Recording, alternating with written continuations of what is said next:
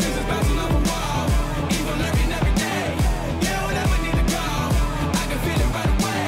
Slim chance beat the odds, but I always find a way. You were never just a nobody. Go get him, tiger swinging up in the way. 1, 2, 3, 4, 5. Welcome to PlayStation Daily. I'm John Blanco. Today I'm talking about the game segments in great games that I agonized with playing a second or third time. Pretty niche episode today. As you know, I love to replay games. I think it's great to get that story back in your head, experience it again. Hey, I paid a lot of money for these games. I want to play them multiple times. And I wanted to share some of the more rough parts of a game. Now, keep in mind, all of these games on this list are some of my favorite games. These are great games. But when you play a game a second time, there are some areas that can be rough, mostly because it was a kind of a grindy area that you just didn't realize the first time, so you had fun until it was done, but then you're done. But the second time, you're like, oh, I got to do that again. So I'm going to share, I've got 10. I'm going to go into detail on 5 of them.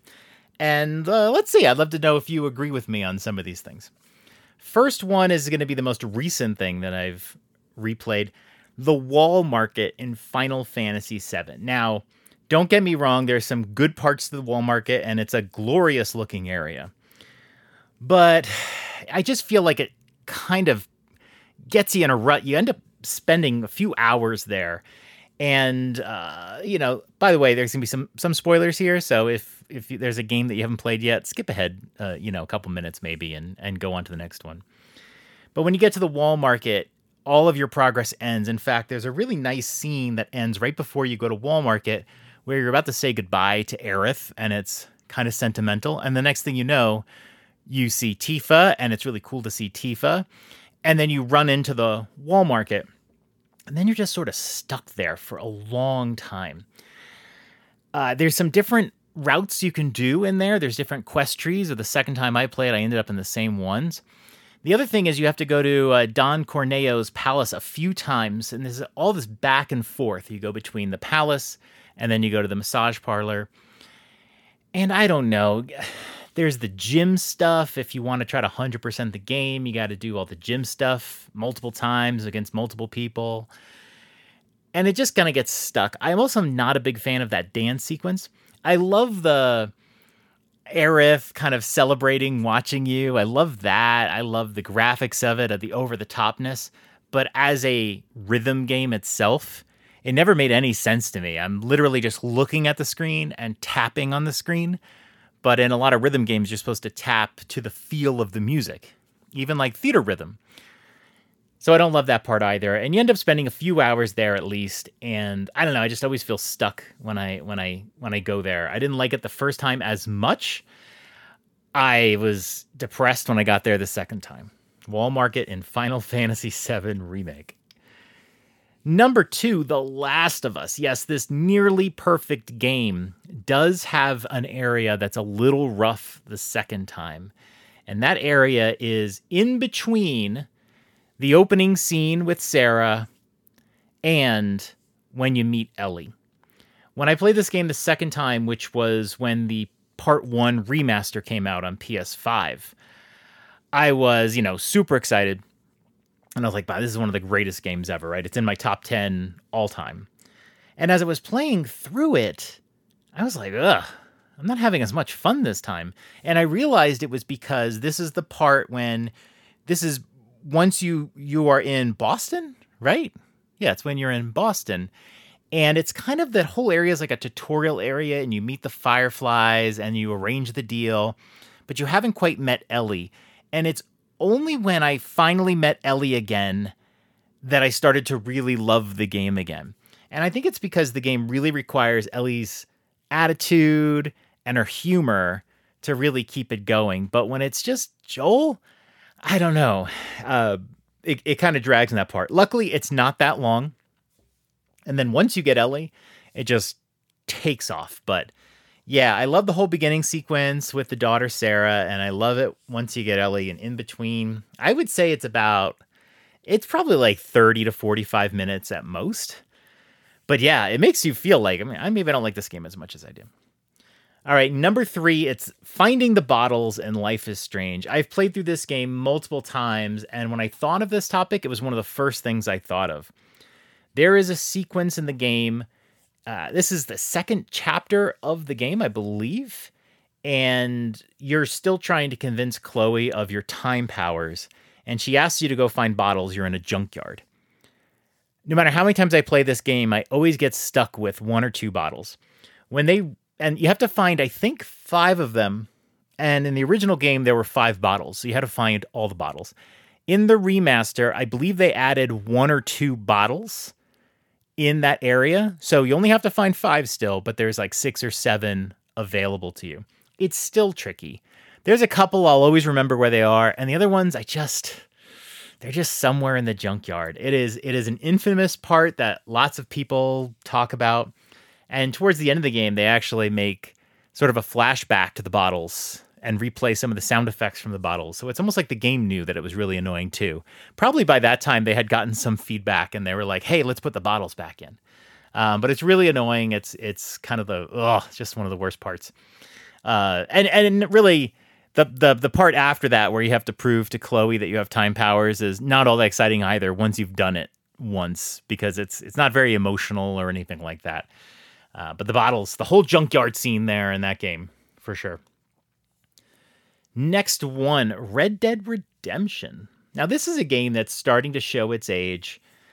I played Red Dead Redemption on PS3 years after it came out. And then I actually recently replayed it about a year, not about a year ago, about 6 months ago. I replayed it on my Nintendo Switch. And this game still holds up. It's still good. I still enjoy it. But the part of this game that was rough is fast travel. I never liked fast travel in Red Dead Redemption 2. I hate fast travel even more in Red Dead Redemption 1. I don't know why they did it this way. I want to say it's the age of the game, but they didn't really fix it in the next game. The way you fast travel in Red Dead Redemption is there are carriages in the towns. You can take those, but you have to pay. And I'm telling you, you don't have much money for most of this game. It takes a while to get money, and you really have to do a lot of side missions to get money. So using the little what do you call it, carriages is terrible and not efficient. What you need to do is you need to go start a fire, and then you can fast travel from the fire. And the nice thing about that is you can fast travel from wherever you do the fire. You don't have to go to a town, so you can fast travel to a different town. The problem is, probably because of the logic of the game, they don't want you in a firefight or whatever, is you can't make a fire and fast travel if you are near enemies. Okay, I get it. You can't make it if you're in a town or near a town, and you can't make that fire if it's near a road or near water or if it's on a hill. So in order to facilitate the animation of the fire, there's so many restrictions, and it makes fast travel so annoying. So a lot of times when you want to fast travel, you've made it to a town or you've made it to an area or a firefight or whatever, and you literally have to get on your horse and ride away from it for a good bit. Then you got to find a flat piece of land that's away from the water, away from the road, and then you do the fire, and there's so many times it'll still say no. Or maybe you got near somebody who's going to shoot at you, and you have to really just run away from them. It's so obnoxious. I wish it would just go quickly, because some people will say it's better to travel in these games because you'll find things. But you have to travel between locations so many times, and usually you take these main roads. You've explored these areas. You don't need to explore them again and again and again. The fast travel is just the worst in Red Dead Redemption, and I had hoped they had fixed it, but it felt even worse in Red Dead. Oh my gosh. And the last one I'll go into detail on, Octopath Traveler. Now, this is one of my favorite JRPGs from the standpoint of the graphics. That HD 2D look is so good no matter how many games I play in it. And what's lovely about this game is exploring, finding the chests, going into dungeons, finding all the secret areas, beating enemies, grinding. And then they have the really cool battle system where you can save up your attacks and then unload the attacks. And even better is you can kind of burn all your attacks early And then usually you wouldn't be able to attack for a while. But of course, with weaker enemies, you just take them out immediately. I love it. I loved Octopath Traveler 1. I loved Octopath Traveler 2. I did not love the end games of those games. The final bosses are just incredibly hard and frustrating and whatever. But I've played through both games and enjoyed them. But I did try to replay Octopath Traveler 1 one time. And I will tell you, I'll call it the 8x4 structure of the game, where you have 8 characters, each with their own storyline divided up into 4 parts, makes the game feel more like a chore when you're playing through it, because I have to find all 8 characters and I have to do their level 1 stories. Then I go through their level 2s and then their 3s and 4s. Now, you don't have to do all the characters, the game says, but you're going to want to. I mean, you sort of have to sometimes with some enemies. And the second time, it just feels like every time you have to go through a level of stories, it just feels like a lot of work. Like, I got to go through all the level 2s, and your brain starts going to, I just want to get to the level 4s and finish these stories, and then see what I want to do and explore and find the new jobs and that sort of thing. It's just a game that is so much fun to play. I love the battle system. I love the graphics. Some of the stories are interesting, but the second time through, those things just don't land, and it feels like a struggle. Honestly, it's not just one part of this game. It's kind of the whole thing. But that 8x4 structure is what really does it. But great game, though. All right, I got 5 more, and we'll make these pretty quick. One of them is something I've mentioned in the past, the crimes in Marvel's Spider-Man. So this is the first game. When I played through this first game, I didn't have any intention of 100%ing it or whatever. But I did all the main missions, and then I did the side missions, and then I was kind of done. And then I realized I had to fight the crimes. And the crimes are I don't know, there's something if I remember right, there's a whole bunch of regions in the game, and each region has 5 crimes you have to do. The crimes are not limited. They are just always happening. It's always a way to grind, level up, whatever you need to do. But you have to do 5 in each area in order to 100% the game. And if you don't do these crimes during the game, and I would encourage you to do that, at the end, you just have to sit there and wait around for a minute or two for a crime to happen. You just swing around. It is mind-numbing, and I had to go through all of these, and it was the most boring thing. So if you're ever going to 100% this game, do the crimes whenever you see the crimes. Don't ignore them, because you don't want to do them all at the end of the game. Shadow of the Colossus, playing through the second time was great. I loved all the boss fights, and when you think in your head about how great the game is, and I love this game, you think about the monster fights and how much fun they are. You forget the navigation to the monster fights. There are no collectibles to find while you're navigating. The radar sucks in the game, so you'll see kind of which direction you need to go, but it might involve a winding path, and it's so easy to get lost. So many times you have to go take the same paths to go to different places. I wish you could just warp to the bosses. I understand it's what lengthens the game, but there's this pretty open land, and it's really pointless to actually navigate it. And so the second time I played it, I actually had a much lesser opinion of the game. I feel like it's aged a bit. And it's because that navigation, and the horse is finicky. It's mind-numbing. Elden Ring. This was kind of annoying the first time I played it, but I feel like Elden Ring is not a perfect game, and it suffers from the fact that for a normal playthrough, for a normal player, it's just scaled too hard. And when I played it the first time, I had to do the big bird grinding thing. And if you don't know about that, there is a bird that is across a chasm, and there's this location that's not so easy to get to because you have to do a few little side quests in order to get the ability to get there. And then you have to shoot an arrow across the chasm, hit the bird will run at you even though you're across a chasm and up higher on a cliff, and the bird will fall, and it will give you 11,000. What do they call them? They don't call them runes. And you can level up so fast. And when I replayed it, I'm still kind of replaying it. I haven't played it in a while, but I'm still kind of going through replay. I had to Big Bird again. I just did. And I had fun doing it. I put a podcast on. I put a few on. I did this for maybe a few hours.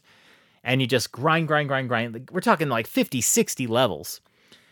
And you get to the point where the grinding still takes forever, even using this. But, leveled up vitality and whatever. But there is just no way, at least for me, to play this game without this cheap grinding.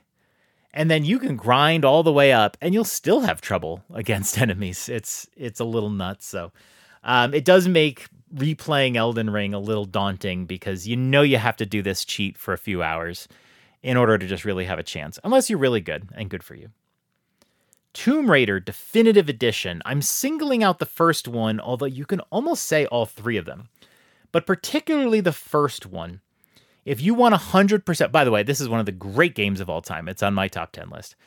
If you want 100% it, you have to find all the hidden collectibles. And in the first game, I can't remember what exactly they are, but they're just these little, they're nothing of significance or interest. It's basically like, I can't remember what they are, but there's little things you pick up and there's tons of them. And it will tell you in each area how many there are, so that is nice.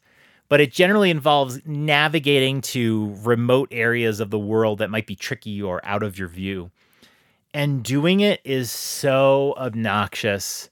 It's so hard. And it's really not worth it. I've 100%ed these games, all of them, some of them multiple times. But the first game, I don't know if I could ever try to 100% it again. It's mind-numbing. There's no reward for picking up the items you find. It's just that you have to find the items, and that's it. The exception there is the optional tombs. You should do all the optional tombs because you actually do get rewarded with level ups. The other stuff, you don't. It's just a thing that happens, and it's horrible.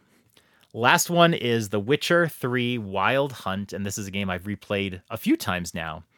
And the part of the game that always drives me nuts is fairly early in the game. I want to say probably between the 5 and 10 hour mark. Probably on the lower end of that, depending on how you play it.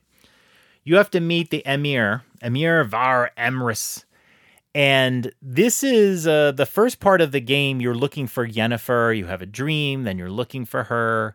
It feels like you'll never find her. But at some point, you have to meet with the Emir, and Yennefer comes back to you. Actually, yeah, it's in the first town, but there's so much you do in the first town, especially if you're doing a lot of side quests. And then Yennefer will come and she'll find you and say you want to talk to the Emir. And then you'll go, and then something will happen with the Wild Hunt. And then you end up at the Emir's castle or whatever it is. And the thing that drives me crazy about it is they make this whole big production about how you have to talk to the Emir. And you need to get dressed because your clothes are disgusting. And then like, you need to shave, and we got to give you a haircut. And then we got to teach you how to bow, and then you have to bow. And then you have to go meet the Emir. And this entire time, you can only walk slow. You can't like run to the Emir's chambers.